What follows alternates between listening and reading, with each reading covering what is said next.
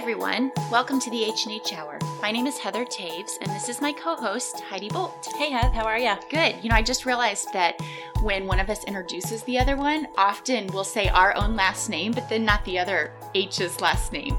So it's just as funny how we do that. And there was that time you said that I was Heidi Bennett. I know. And I haven't been Heidi Bennett in almost 13, 14 years. But that's okay. Once a Bennett, always a Bennett. That's so true. That's so true. Well, if you are new to the H&H Hour, we want to welcome you. We want to say thank you for checking us out. Thank you for clicking on that link. Mm-hmm. We're so glad that you did. And if you are one of our faithful guests and faithful listeners, we love you. We thank you for listening. We are so excited that you do every single week. And we've got such a fun guest on today, Heidi. I am so excited about this one. Me too. It's this handsome, awesome guy. Yep. He is sitting here with us right now, and this is Isaac Bennett. Hi, Isaac. Welcome to the H&H Hour. How's it going? I'm happy to be here. Good. We're happy to have you. So Isaac is our little brother. One of our little brothers. Younger brother. He's not so little anymore. He'll always be little to me in the sense that I'm his big sister. That's true. But Isaac, we love you so, so, so much. So much so that I named my second-born son after you. It was one of my life's greatest honors. Truly it was. And he is the apple of my eye, to say the least. Oh, well, he loves you. He was sad that I wasn't bringing him to the podcast with Isaac. Oh, I was sad, honestly. That's half the reason I'm here. I was hoping I could see him. But... Wilder Isaac. Well, Isaac Bennett, Isaac Carl Bennett, is number 5. Yes. In the Bennett sibling order. Yep. When we were little, I don't know if you remember this, Isaac. I bet you do, but you were also the baby. So for a while, you were the baby. We would sound off. You remember that? Definitely. Mom, we'd get in the van, the big van, and Mom would say, sound off. And we'd 1, 2, 3. It always kind of scared me a little bit, I think, is because, if we have to be reduced to a number, then it's like, what happens if 4 isn't there? I know. If Matthew just decides he's had enough, finally, and just treks off into the wilderness somewhere. Then what do we do? Really? I think as a busy mom now, though, I get it. Because half the time you can't get the right name out anyway. Right. So if you're like, is Wilder in the car? And you really mean Crosley. I totally understand now. As a busy, tired mom, it made total sense. Now it does, yeah. Yeah. Oh, that's so good. Well, Isaac, we are so happy to have you here. And we know a lot about you, obviously, but all of our listeners don't necessarily know much about you. So can you tell us a little bit about who you are and what your life is like right now? Yeah, absolutely. I'm married to Blake Bennett, my wife of nearly 4 years. She is much funnier, much more beloved, and just an amazing person. She is. She is phenomenal. We adore her. Yes, we do. Doesn't take any amount of crap from anyone whatsoever, including me, which is good. Which I also love about her. Yes, she reminds me of you in that. In that manner. Which sometimes you need that. Oh, definitely. So it has helped me to stop giving her any. So it's a good thing. But no, she's phenomenal and makes me laugh every day, which is saying something because, as you guys know, I can be a little bit too serious and critical sometimes. Mm-hmm. But I work at Excel Foundry and Machine as well as Chris, Heather's husband. Mm-hmm. I've been there for 9 years, which is very hard to believe. That's crazy. Yep. So I'm a director of sales there along with Chris. So we get to sit with each other every day and argue and complain and moan, and at the end of the day, really have a great time doing it. So it's a huge blessing, and we love that. We love each other. Beyond that, I love baseball, as everyone knows. I write about baseball, I podcast about baseball, and I also invest in real estate on the side. So someday I'll be a full-time investor. That's probably one of my biggest life's goals is to invest full-time. So that's where we're headed, but we're a little bit away from that. That's so cool. Well, and you're incredibly wise with finances. You also have a money blog. Is that correct? I do. Yes. Is that still in the works? Definitely. Yeah, okay. It's active. It's called moneyike.com. And right now it's just a blog where I give sort of financial and some life advice as well, which they're the same thing, actually, at the end of the day. And it all comes down to discipline. Yeah. And eventually we'll add a podcast to that and potentially some videos and things like that, but that's a little bit down the road as well. I love it. Well, your listeners would love videos because you're so handsome and cute. So all of the women are going to say amen when you see his darling photo on our Instagram. And I just have to, I don't know, did I send you that picture, Isaac, or not, from our wedding the other day? No. Okay, well, long story short, my daughter found our little sister Holly's bridesmaid's dress from my wedding, and it fits her now. No. So, yeah, that was kind of like a what moment for me. Sure. But then that led to her wanting to see pictures, and so I pulled out pictures, and oh my goodness, you were a baby at my wedding. Was he 3? No, Isaac. I'm sorry, Stephen was 3. But yeah, I was almost 13. Okay. But you still had that like little boy look. And yeah. we were fixing your tie, and it was so cute. Oh my goodness. So cute. But it's crazy because I showed Chris, who is, one of your best friends, and you work with him every day, and he was like, what in the world? How does this happen? See, he is still little. It feels like it. Well, I was just telling Chris, too. I said, Chris, you look exactly that was 17 years ago, and you look exactly the same. It's his baby face. It is. I need to move to Canada and just, go backwards in time. Because I feel like I'm getting old. And here's Chris, he's 23 at the time, and he's 40 almost now. Yeah. And it's like, you are the exact same person. He really does. Eh? Yeah. It's so funny. Isaac, one thing that we love to ask all of our guests, and so I want to ask you this, is what's something about your life that feels ordinary? I think something that feels ordinary to my life is my thoughts.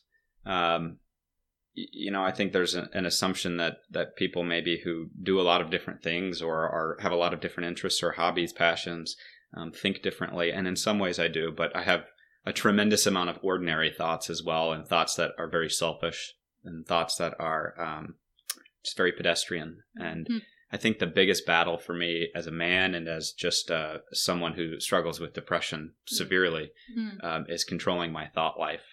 And it all starts there between your ears. And, eventually I think that it's true that out of the heart speaks the mouth. But the reality is that's your brain too. So really just getting your thought life correct and not letting negative and gossip and things of that nature take hold in your brain is probably something that feels most ordinary to me, is because I struggle with it tremendously, as I think everyone does. Sure. Yeah. I can relate to that so much, because there are so many times when I can actually talk myself out of, not verbal words, but in my mind, out of a feeling or into a feeling.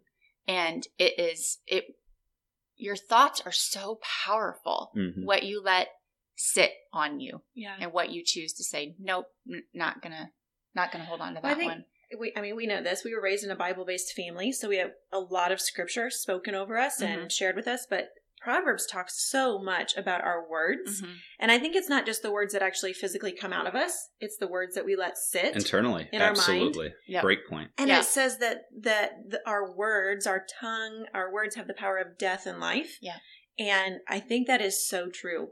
I mean, I just know, Isaac, you're one of the people I can confide in on days and weeks that I'm having a rough go with it. And I think that it is so true, because just even the other day I was having a really rough day, and you sent me a text that was filled with life, and it breathed hope into what I was going through in that moment. And I was like, wow, words are so powerful. Yeah, it's a great point what you said about internally as well, because if your internal dialogue with yourself is very positive and motivating, then naturally that's going to be what your external dialogue is as well. And that's something that I have to check myself with regularly, especially at work, is making sure that, one, I'm grateful. C.S. Lewis said that in the face of gratitude, fear flees. And for me, if you can start every day with gratitude, then first of all, fear flees. And those are very unnatural bed partners until you really think about that.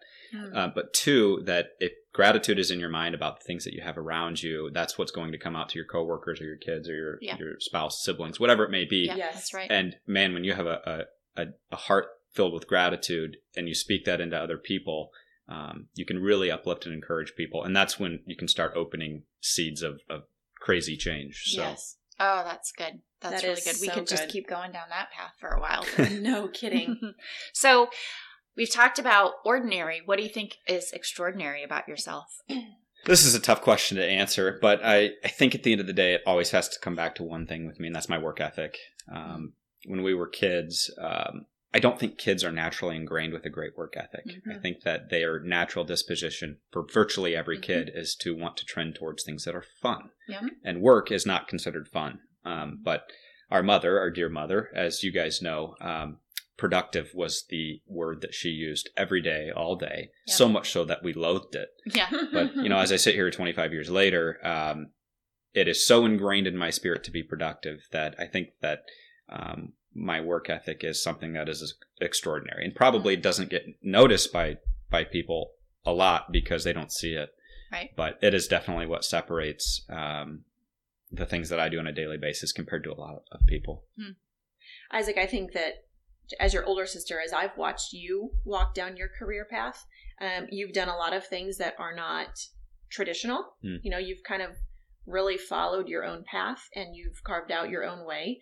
But I would say that I have watched you be very driven and just so diligent in what God's put in front of you in different settings and different seasons of your life.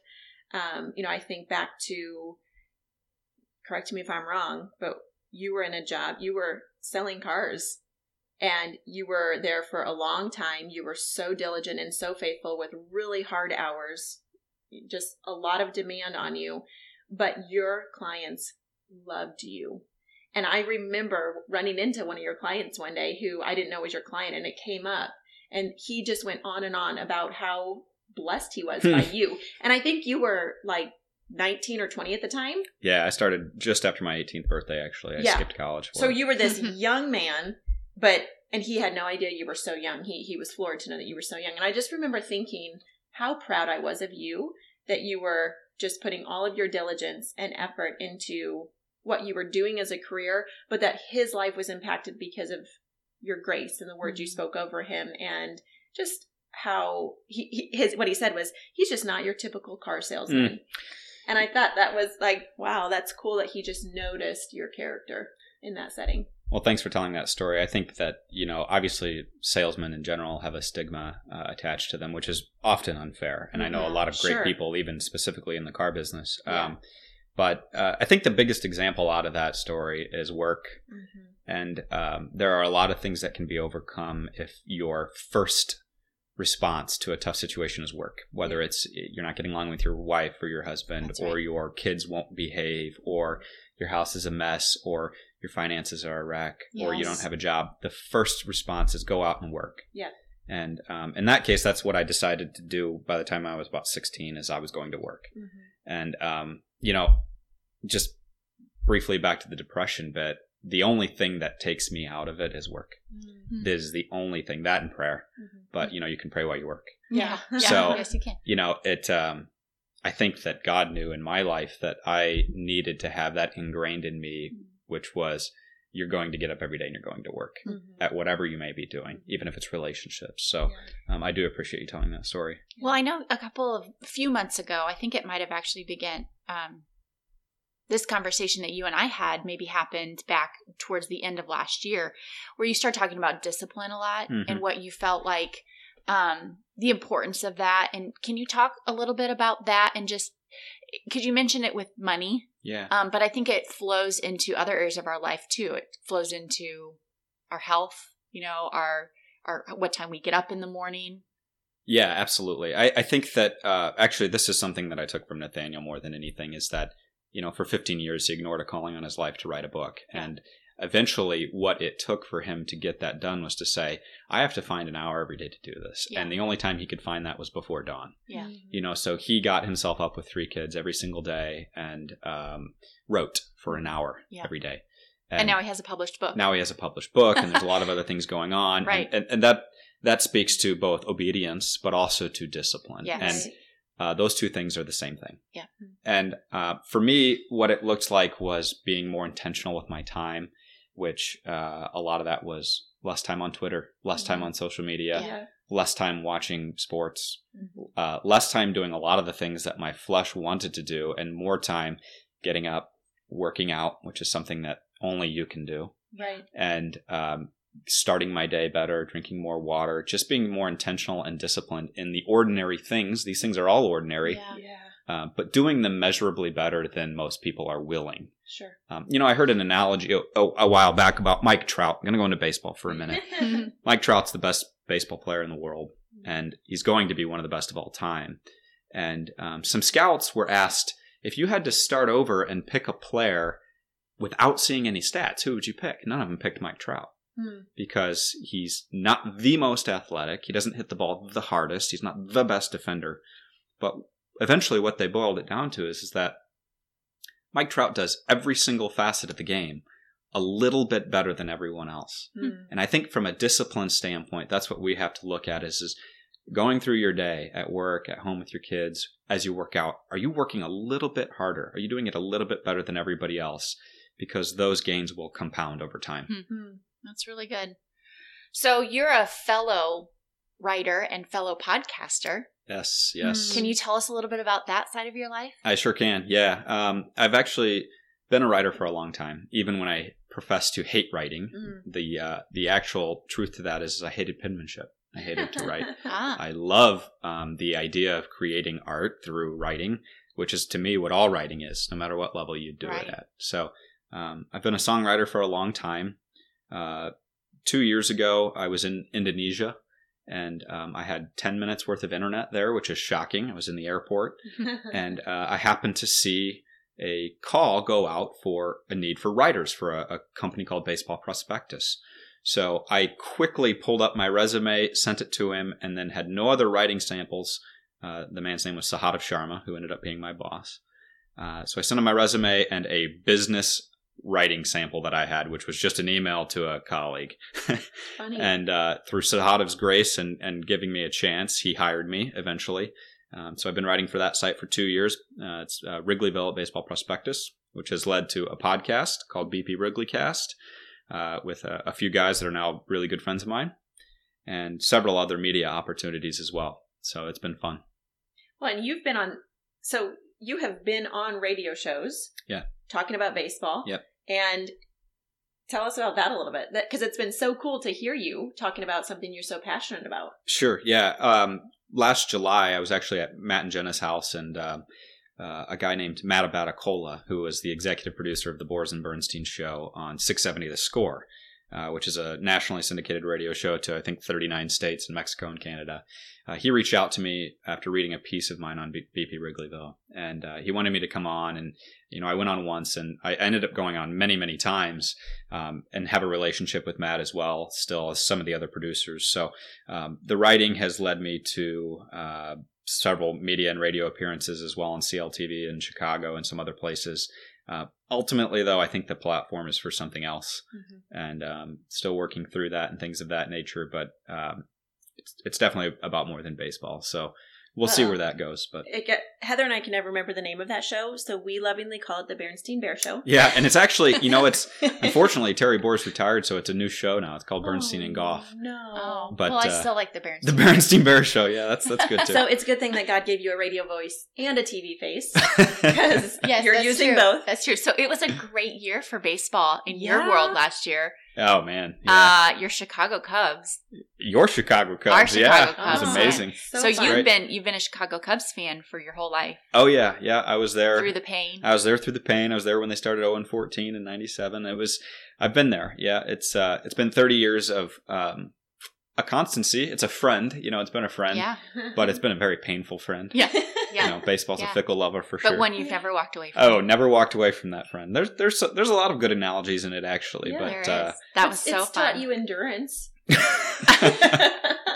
Yeah. Yep. It has. Oh, that was really fun. Well, hopefully we get to maybe we'll get a repeat this year. That'd maybe be fun. So from your lips. Yeah. That would be really fun. Come on, Cubbies, you can do it.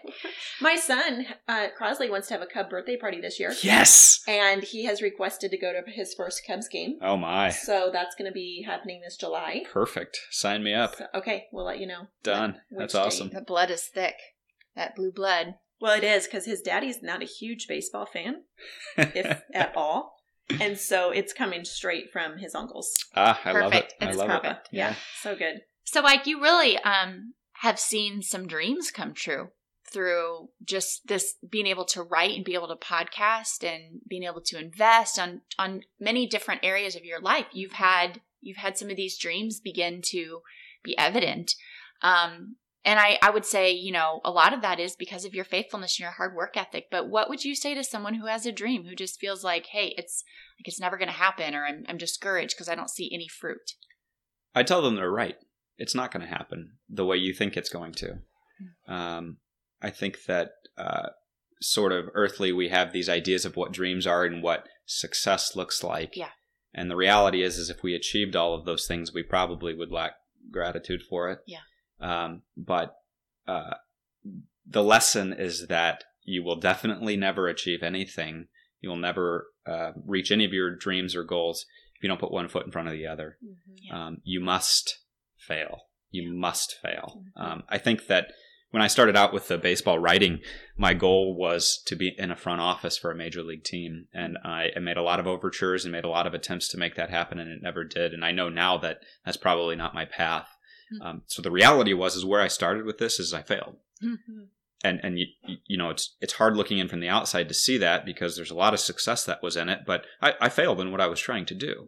But all of these other things have happened, and all these platforms have been gained through that failure. Yeah. And now I can look back and realize your dream wasn't necessarily the path you were supposed to achieve. It was just what you were supposed to go down, and then it goes different directions. So you're probably going to fail in your dream, but you'll probably land closer to where you're supposed to be than where you are today. That's really good. Well, and I think it's so important, Isaac, because so that the outcome wasn't necessarily what you thought it would be at the beginning, but you didn't shut it down. You persisted, and you've continued down those paths that looked different than maybe what you had hoped for. Yeah. And I think that's so important for people to know that, as I think especially for Christ followers, because if we do believe that the Bible says the steps of the righteous are directed by the Lord, that sometimes he allows those paths to look different than maybe what we hoped for. But then, like you said, you look back and you go, wow, I'm so grateful that I'm here because it has brought me so much hope and so much joy. I know I can relate to that in my own life in many different aspects, but I think for you too, that is so evident in that you persisted and you didn't give up when the dream looked different than your hope. Yeah, and there's a lot of other examples of that in my life as well. And I think what I've come to realize is that we can plan all we want, but the reality is if we're following God's will and his voice in our life, that it's going to take us to different places. Yes. Sometimes greater places, sometimes lesser places. Right. Yeah, that's right. But if you look at, when I started, right out of high school working full-time, more than full-time, working 75 hours a week, my whole thought was in 5 years, I'm going to be an entrepreneur and I'm not going to work a day job.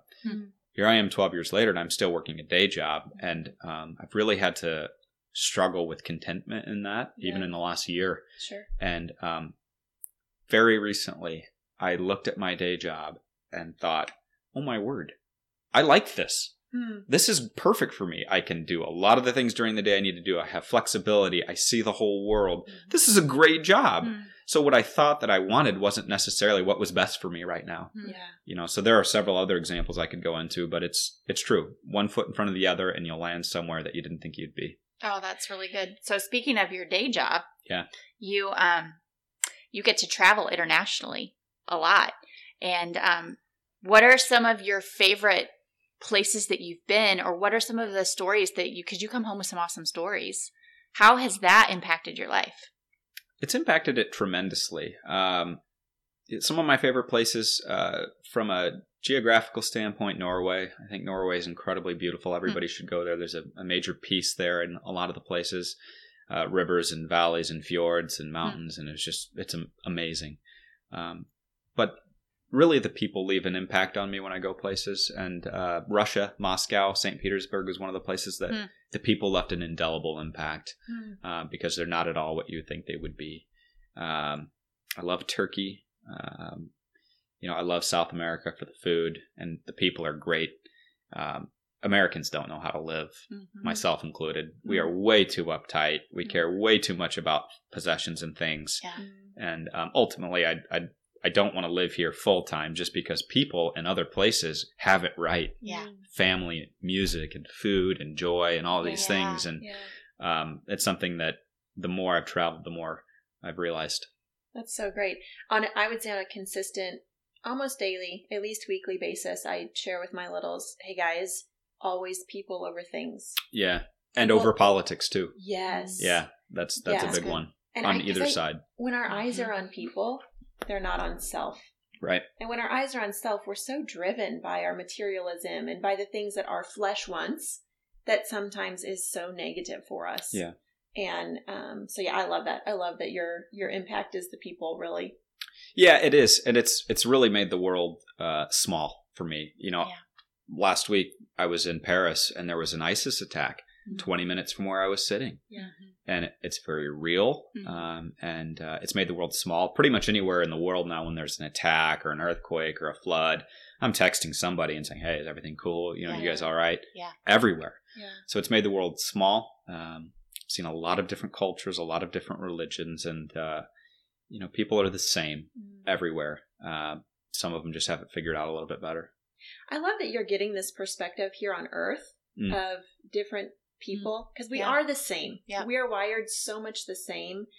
Our hearts beat the same. We all breathe the same oxygen, but we live out our lives in different ways. Yeah. But I love that you're getting to experience people in their different cultures and climates and their traditions and experiences, because I think that is such a great picture of what heaven's going to be like for us. Yeah, I think you're right. It's it's convicting actually to say that, because it makes you realize that you need to witness more, or I need to. Is what I'm saying, and it's very true. There's a lot of impact that can be had in a lot of different cultures, and it can be hard when you get out of the West. It can be hard to walk into a Islamic country and start proclaiming the name of Jesus. Yeah. But when you do, crazy things happen. Yeah. That's right. So and people everywhere, across the whole world are searching. Definitely. They're searching for this gift that we have.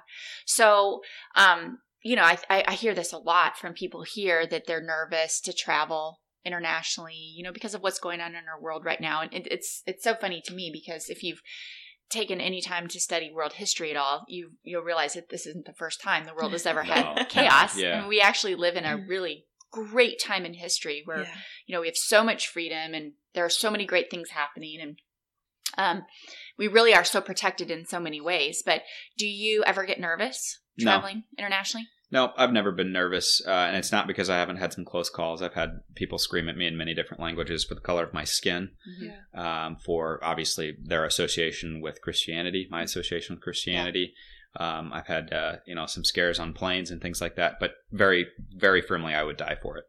I would die for that perspective and for living my life in a sense that is not in a bubble. I would rather live that life and die for it at some point than I would live a life where I was in a Illinois or United States bubble and didn't do anything. Yes. So to speak into that, because there is a great spirit of fear that so many people function under. What would you say is your primary source of being able to not live in that spirit of fear, to step out of it?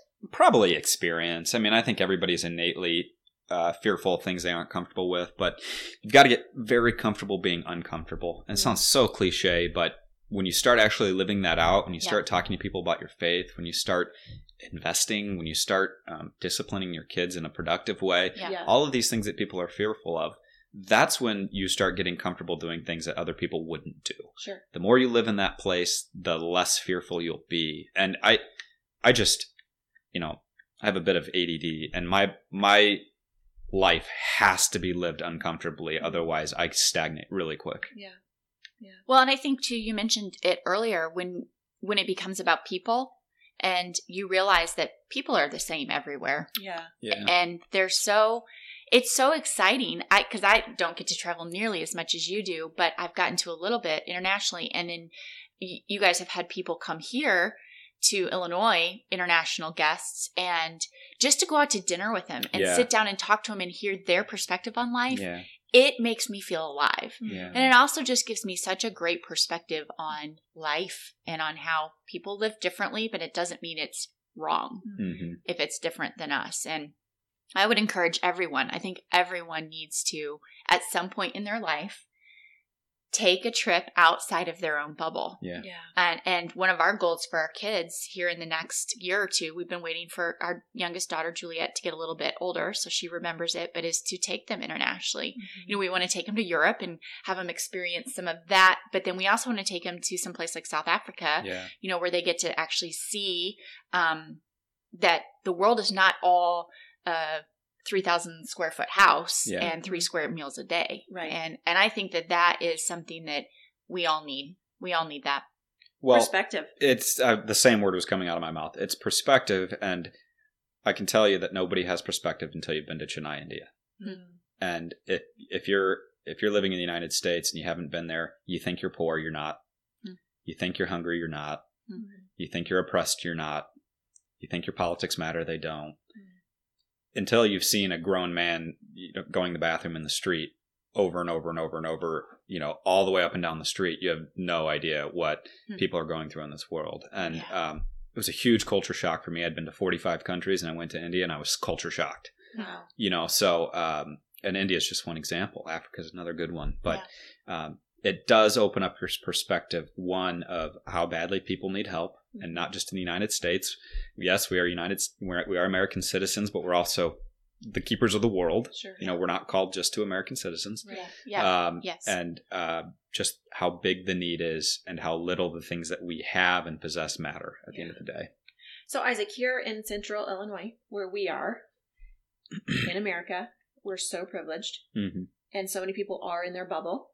Even here, people are typically friends with people of their own race. Yeah, it's sad. They have very few friends that step across cultural lines.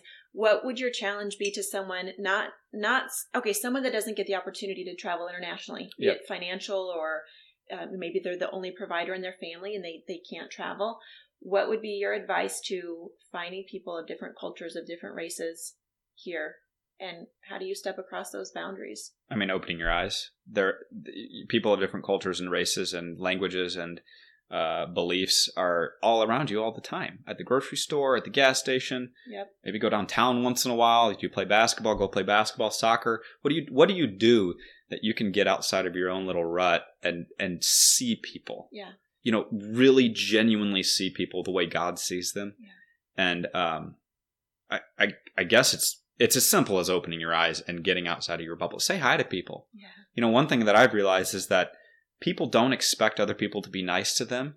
Right. But when you are, they light up. Yes. And it's pretty much without fail. Yeah. And when you start doing that genuinely and you want to get to know people, things change. Things change, and you can start seeing beyond the color of one's skin, because it's not popular for a conservative person to say, but we are entitled here, especially white people. We are entitled. Yeah. And we have it really easy. Mm-hmm. We didn't grow up with money, but we still grew up with a lot of privilege. Right. So I would say go above and beyond to see people and give until it hurts, both of your time and money. I love that. If you give until it hurts, your world will really open up. I love that so much. Have you seen that new Heineken commercial that's out? I don't think so. I don't know if it's actually out on TV or not, or if it's just online. It is brilliant. I was in tears watching it the other day. And what the premise of it is that if you sit and talk with someone face to face, and they're like, and have a beer, obviously, which that always helps too. But that without having preconceived notions of who that person is, that bond that is built. So they put these two strangers in a room that are polar opposites. Wow. Yeah. So, you might have just anything you can imagine that would be polar opposites. They bring in several different types of groups of people. Nice. And then they have to build their chairs, and then they sit up at the bar, and then they start talking to one another, and they have these cue cards that guide them through this. And then they show a video of each person answering questions, and they become aware of their differences. Wow. And then they get to choose to either leave the room or stay and chat. And of all of the ones that they showed in the video, they all chose to stay and chat because they had already formed this bond. They had already formed this companionship. And despite their differences, they were willing to overlook their differences because they had formed this bond with each other. Well, it's a phenomenal commercial for one. And it's also a great principle. And the principle is you need to be defined by how you treat people. Yeah. And not how you say you treat people on Twitter. Not by what your political affiliations say that you treat people. Yeah. Right. You need to be defined by how you treat people. How much you give to them. How much you love them. How much you listen to them. How you listen, You can't be defined by what you believe or who you voted for or what you think tax policy should be or where you go to church. Yeah.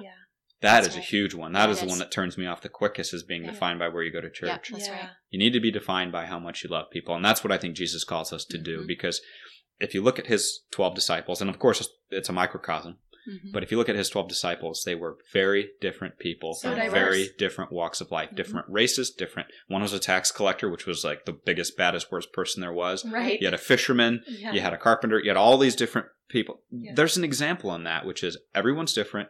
Treat them all the same and treat them all well. Yeah, that's so good. And as Christ followers, we immediately lose our witness, or we lose our credibility when we say things that are different than how we act or treat people. Yeah. You know, and I've seen that this week in a couple of different situations that I've been a part of, and no one cares what comes out of your mouth about what you say you believe if you're treating them the exact opposite. Yeah, if your act isn't reflecting your talk. You've just lost it. Yeah. Yeah. Well, actually, on the tennis shoes I wore here today, hang on, I'm going to grab them. I'll be right back, and I'll tell you the reference. Absolutely. The reference is James 2:24, and I won't quote it exactly, but it's on your tennis shoes? It's on my tennis shoes, yes. I have it. You wrote it on there? I wrote it on my. It's actually stitched in. I had them custom made. You had them custom made. Yeah, that's awesome. Yeah. And it's basically that, our faith is only justified by our work. And, people don't like to use the term works or whatever like that. But the reality is until you get out there and start physically and emotionally loving people, working towards people, your faith isn't worth anything.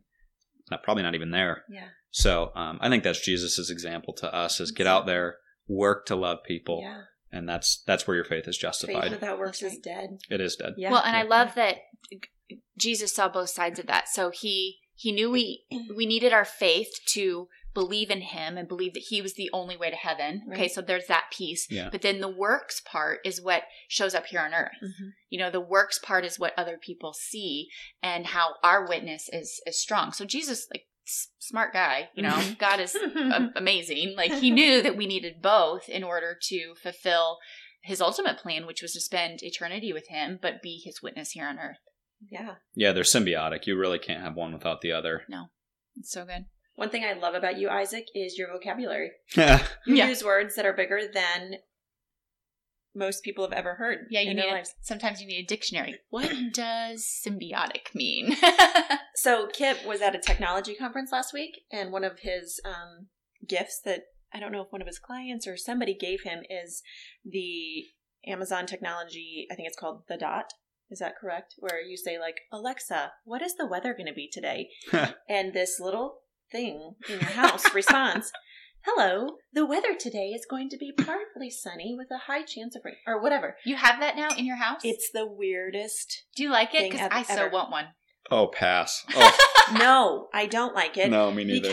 No, I do like the fact that she can play music for me all day long, every day, and I can just say, Alexa, that's why I want it. Turn on a different type of music, and she'll turn on a different type of music. That's whatever. why I want it. That's really cool. But the thing that is so cool is one day a word popped up, and just the other day I said, Alexa, tell me the definition of, and I said the word. And she told me the definition. And so I feel like this is going to be so fruitful for my relationship with you, because when you're speaking to me, I can just ask Alexa what your word means. So does good. This mean that I don't need to teach my 4th grader how to use a dictionary? Probably not. I still think that's a good thing. But Alexa, oh my goodness. Here's something more important than a dictionary is a thesaurus. Mm-hmm. Because when you're writing, people have a tendency to get into bad habits of using the same word too often. Mm-hmm. Very is one of them. Mm-hmm. Extremely is another one. Yep. So if you use a thesaurus regularly and just add some different words to your vernacular, it helps a lot. So. Or double negative adverbs, which I just taught about last week. I honestly had to spend 20 minutes just figuring out what that actually meant. Yeah. Oh my goodness. Yeah. I'm not terribly proficient with the rules either, so I just struggle through it. Yeah. Well, thank you for spell check. Oh, no grammar kidding. check. No kidding. I think I'm forgetting how to spell though because of it. Yeah. Because you don't have to even pay attention. You don't have to remember the rules. Yeah, I'm definitely forgetting. I used to be a decent speller, and now I don't think I can spell anymore. Well, but let's just be honest. I can say this because I've been through elementary now with both of my children again, and I'm teaching my daughter how to read, which I think deserves a major high five. It does. Here, high five. Thank you. Yes. So good. Man, that's hard. Because literally there's all these rules, and then every single rule can be broken. And they all have their own sets of rules. And it just, it doesn't make sense at all. None of it. And so, you're teaching a 7-year-old and you teach them the 2-vowel rule, but then 2 months later, that's completely broken by something else. And she's looking at me like, but this is what you told me, the 2-vowel rule. Or they're trying to spell Caesar and you're like, come on now. Or Taves, our last name. Yeah. Yeah. So you just turned 30. Yeah. The big 3-0. Welcome to the 30 world. Man. It's so great. 30s are awesome, I feel like. But what's one thing that you would tell your 20-year-old self?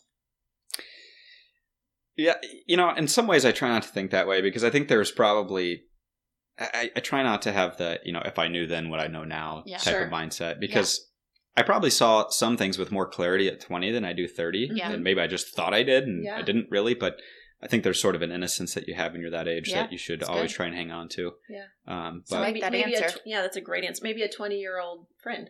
Well, yeah. Advice. I'd look back and tell myself to try and build relationships with people more. There were certain people I did, but be more intentional about, instead of putting your nose down and working by yourself, try and collaborate with people more. Try and branch out. Try and be more inclusive to build a great network of people that are around you. Look for a mentor is one thing I would have done. I made a lot of mistakes that I wouldn't have had. I had a great mentor.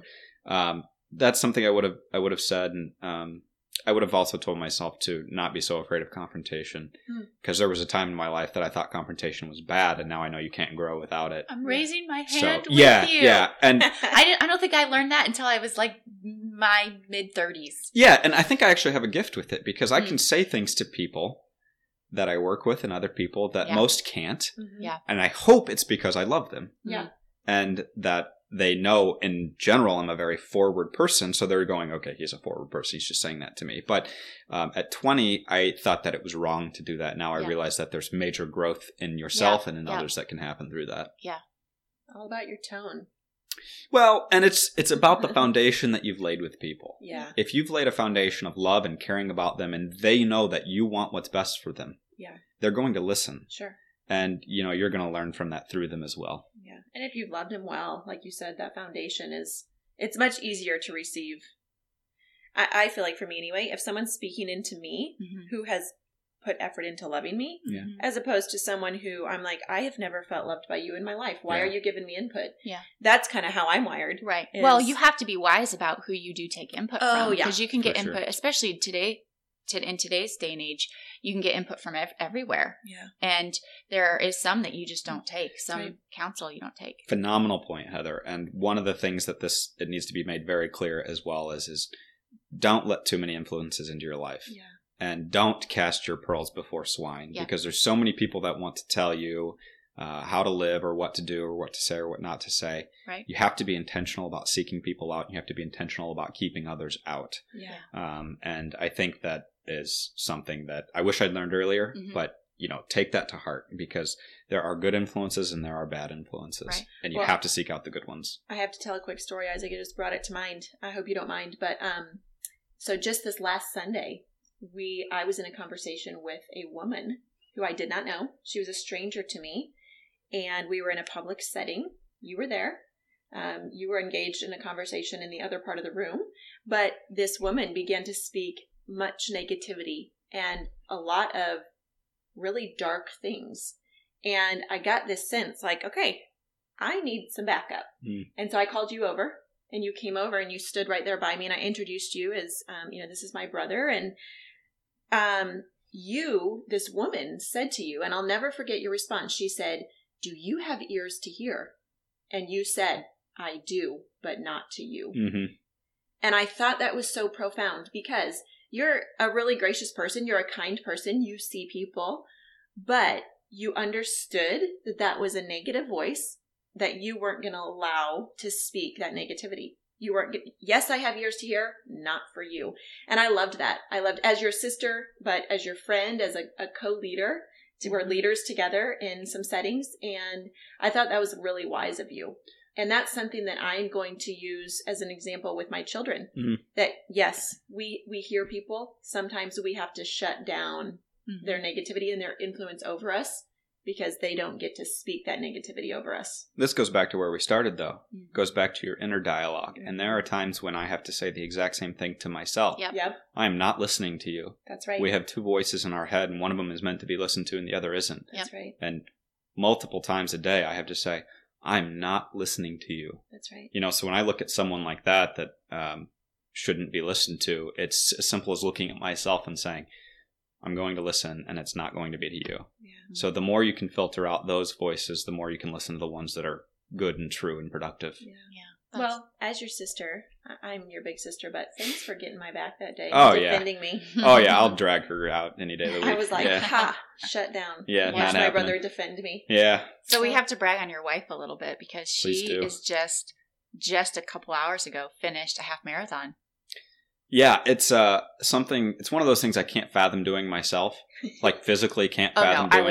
I would die. I'm going to go try and run 1.31 miles today to do 1/10 of what she did. So phenomenal job by her. I'm so proud of her. So impressive. She did it with some girlfriends, right? Yeah, there's 5 of them down there running, and they all ran at different paces, which I think is really kind of beautiful that they went together, but they all knew they were going to try and achieve different things. So it's her first half marathon, and it's she's only 5'3", 5'4", short little legs to run that far. It's an incredible testament to her endurance and strength and athletic ability. It's great. I actually said to Mom this morning that I think I might rather birth a baby than run a half marathon. Oh, my lands, not me.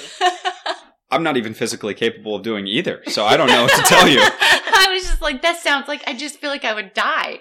I would die. Oh my goodness. Now I know she trained, and that's awesome. But we're so proud of you, Blake. Good job. Yes, we are, Blake. So we call her Blakers. Blakers, yeah. And our kids call her Blakers. And my son just had an epiphany the other night, a few months ago. Yeah. We were actually watching The Voice, and he goes, that man's name is Blake. It's kind of a lot like Blakers. And I said, yeah. Do you know that Blaker's name is actually Blake? And he looked at me and he said, are you being serious? I said, yeah. He goes, why is there a boy named Blake then? Yeah. And I loved it. Blake was like, finally, someone that associates my name with a female instead of the male. Aww. Well, this was actually a source of much angst in my house because, he's always called her Blakers and she loves that. And then recently he started calling her Blake. He realized her name was Blake. Blake. And she's sad about it. She is. And you have to know Crosley, he's extremely formal for a 5-year-old. He calls me Isaac. He pronounces my name better than I can. And it sounds weird, but it's a hard name to pronounce. But I always hear him say it and I think, he pronounces it perfectly. And so recently when he started calling her Blake, I could just see it all over her face like, no, it's starting. But he just says it so purely and perfectly, Blake. And it's kind of hard. Well, and some of your other nieces and nephews have a nickname for you that you actually coined. Can you tell that story? That's so fun. Yeah. It actually started with Bennett, who is 10. And the first grandbaby. The first grandbaby. And around the time when he was born, one of my favorite movies came out. It's by Cormac McCarthy called No Country for Old Men. And there's a scene in it where this big bad villain guy is talking to this sweet old man who's a gas station attendant. And he calls him friend. The gas station attendant calls the villain, the super villain, friend. And the villain at the end kind of sardonically comes back and says, friendo, okay, friendo, like very, very sarcastic. And, so I started calling Benny friendo, and it became a mutual thing, reciprocated by Benny. So we call each other friendo, and it kind of stuck for both of us, and then eventually for most of the rest of the grandkids as well. So I am friendo, and some of them are friendo occasionally. Benny is always friendo. Yeah. But yeah, I'm kind of the nickname guy, I guess. You are. I've actually had people on social media before, when I've tagged you or mentioned you, ask me who friendo is. Wouldn't you love to know? Yeah. But I think it's, to me, a friend is the most all-encompassing sort of name that you could give someone, whether it's a sibling or a friend or an acquaintance or someone of a different religion or culture. If you can call them friend and just say, hi, friend, to me, you can't take any angst from it. You can't take any affront from it.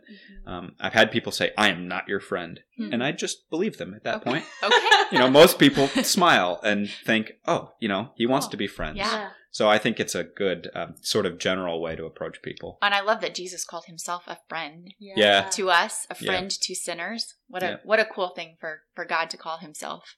Yeah. Our friend. And that's one of my favorite names for Jesus' friend. Yeah. So speaking of your wife, what is your ideal date night with her? Well, we would be suntanned, first of all, so probably somewhere on the beach. But we all love need to, that right now. Yeah. We love to eat. She loves to eat. Let me put that another way. So I like to take her to a nice restaurant where she hasn't been before and watch her pour over the menu and eventually just tell the waiter we're ready. Otherwise, we will sit there all night before she chooses. She might cry because she's so excited about the possibilities. So excited and then so flustered that she chose the wrong thing and then so excited once the food comes out again. I love her. So she's 82 pounds of food angst. Yeah. Yep. But so probably start there. It would definitely involve ice cream. There's no question. There's less of that these days, but ice cream for sure. Yes. Have you heard about this new Halo Top? Halo Top? Yes. It's this ice cream that is only like 230 calories for a pint. No, and it's good. It's good. I feel like I'm going to need proof. No, so Halo Top, if you want to be a sponsor, come on. I just promoted you. No kidding. If you can convince me to not eat real ice cream, then... Okay, I'm going to buy some, and the next time you're over, we're going to try it. Okay. I'm gonna tonight. I'm putting my skeptical face on, and I'm going to tell you it's bad. Well, a normal pint of ice cream is like 1,000 calories. Yeah. So if you can eat, it's good. 2 scoops of something that's way less, that's awesome. Yeah, that is good. So we'd probably get ice cream, and then we're simple people. We love movies. We love TV shows. So we'd probably get or go to a movie. That would be my ideal day. Nothing complicated at all. One thing I love about you is that you guys don't have children yet. Correct. But you guys are so intentional about pouring into our children. So Heather has 2, I have 3. And you and Blakers, hands down, are some of their very favorite people on the entire planet. Like if they know you're coming over, or if we're going to church and they know they're going to see you, their day is made. Their world is made. And I just publicly would love to thank you for the love that you show our kids. It's not like through, hey, let us spoil you to death. It's through your genuine love for them. And they just adore you. And I adore you for loving on my kids. It's so cool. Well, I have to thank you too and Nathaniel and Brooke for giving us a bunch of awesome nieces and nephews. And there was a question on here. I'm not sure if we'll get to it about passions, but man, I love my nieces and nephews more than anything on earth. I really do. And each and every one of them, I think we have a special bond that's different for each one. Yeah. And, that's very, very close to our heart is just the bond that we have with each of them and the inside jokes that we have with all of them. And I think in every child that you're really close to, you see a piece of yourself. And I'm sure as a parent, I can't speak to it, but I'm sure as a parent, you look at it and you're probably overwhelmed by both the positives and the negatives that you see in kids. Absolutely. Going, no, don't be that. Every don't be day. that. Yeah. Every single day. But even in nieces and nephews, I see it. You mentioned it about the Cubs earlier and with Bubby Wilder specifically, I just look at things in him and I can see my own sort of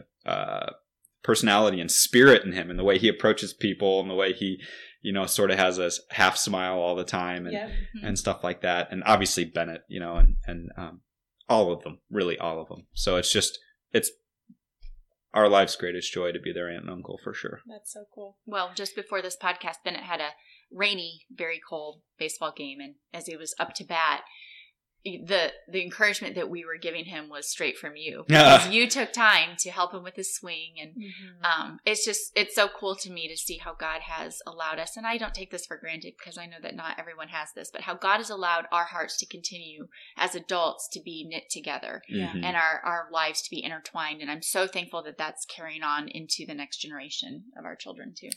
Yeah. And it's not all peaches and cream. No. We get in each other's faces on a regular basis. Yeah. And,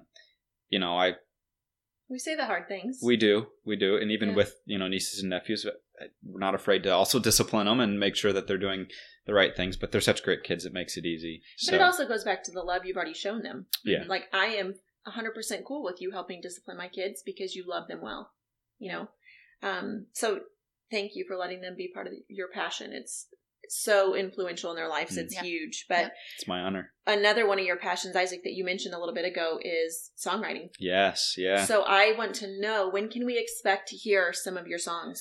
Well, I've probably written 3 dozen songs, lyrics to songs in my life. I've also reached out to several different musical composers to try and marry those lyrics to some music, and I've been shut down every time. Okay. And this is maybe one of those things where you say, you might fail, and I've been writing songs for 15 years, and I'm about 0 for 10 with getting people to collaborate with me. Okay. I am looking for someone to put music to my writing, and there's a portion of me that thinks that if I was made to do anything, it was to write songs. And that sounds very funny from somebody that doesn't have a song with music to it.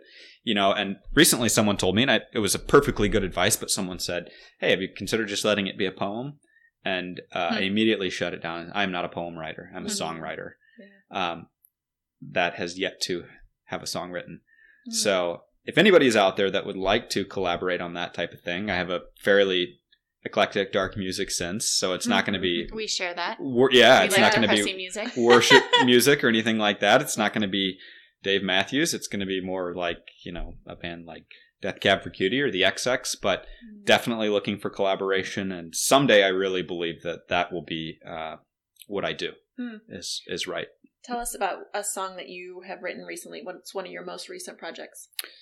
The last project that I did was actually a song in tribute to Braden Ely, who passed away about a month ago now. It's Jenna Ely, our sister-in-law's brother. Yeah. So I wrote a song just about his death, but more about his death. It was about his life and what life his death would bring. Yeah. And I didn't think I'd be able to write it. And it was... I thought it would be very, very tough to write. And then all of a sudden I was on a plane and I sat down and I was struck with inspiration by a different song I was listening to, a song by Codaline. And I wrote it in 20 minutes. Wow. And it just hit me and I felt like it was exactly what I was supposed to write. And so, yeah, I sobbed the whole time that I wrote it on this plane. I'm sure there was people next to me like, what on earth is this guy doing, Yeah. But it was very, very touching, and that was the last thing that I wrote. Wow. Well, just to encourage you, I just last night heard a story about a very well-known songwriter. He's written both secular and Christian for both genres of music, but he originally got hired on with a company in Nashville. They hired him on because they saw that he had raw talent. They said, you're not there yet, but they said, start writing music. He wrote for them for 2 years before they ever even picked up one of his songs to use it. So you can imagine if you're doing that full time as your job, you're writing a lot of music, you're writing a lot of songs, and to continually be getting shut down. No. But this is your job, so you have to do it. Yeah. And now he's a very successful, very well known writer. So keep doing it. It'll happen. I'm sure it will. You've got that passion for a reason. It's really exciting. And the endurance and the work ethic. Yeah, and it's. I heard something a while back that was really interesting to me, and it was that you'd never hand somebody your finished product. You hand them your struggle. Yeah. And I've got a whole bunch of struggle written out on paper, sitting on a file that somebody's going to want to take and refine, and it'll take the right person. But it's actually one of those things in life that I've been able to be extremely patient with, and haven't felt forced with at all. That's good. Which is very unusual for me. I'm very impatient. Well, and you're also so humble about it, because up until somewhat recently, in the last few years, there were very few people in the world that even knew you wrote songs. It's easy to be humble when you haven't had any success. That's true. I mean, have we heard your song on the radio? No. Yeah, no. I don't even have music or composed music someday, to it. So someday, we'll see. Yeah, someday. Oh. Yep. Well, thank you so much for coming on, for all of your wisdom and being willing to share your stories and just have a chat with us. I love that we can talk about ordinary things. And, we say this all the time on this show, but ordinary is really extraordinary, especially when you start to view it that way. Yeah. I think we can look at ordinary and think, okay, we're just stuck. We're just stuck in our ordinary lives and our ordinary routines. But when you start to see, we talked about this perspective, when you start to see the ordinary things in your life as what God has placed right in front of you and as opportunities, they become extraordinary. One of our previous guests a while back, Heather, said her mom's advice to her was, you're never stuck, you're always positioned. Yeah. That's good. That's good. When we're positioned to see life through the lens that God's given us, Right. Like nothing can stand in the way. Yeah, and I think the takeaway is that do it a little bit better. Yeah. Do your ordinary a little bit better and apply more discipline to your life, because I guarantee you everyone... with a better attitude. With a better attitude. Yeah. Everybody listening to this could, myself included, 100% myself included, I'm the guiltiest of all, could apply more discipline to areas of their life. Yes. And when you start giving that 1% more discipline, it becomes easier and easier and easier. Yeah. And ultimately, you start to reap some benefit from that. Yes. So good. Well, thank you for being on. Thanks so much for having me. It was a ton of fun. Love you. Love you too. Yeah. Thank you for listening. We are so glad that you did. If you would do us a huge favor and hop on over to iTunes and hit subscribe, that's the super easy part, Heidi. Yep. The little bit more challenging part is figuring out how to leave a comment and some feedback. But we love it. We love it when they do that. So if they could do that. And then we're just going to be bold and ask you, share this on your social medias. Share it with your friends. Send them a link and say, hey, check out this podcast because we think you'd really love it. Maybe go on iTunes and find the one that you think would relate best to your friend and send them the link. And it is because of you sharing it that we are able to get out to more people and make a bigger impact. So thank you for listening, and we will talk to you next time.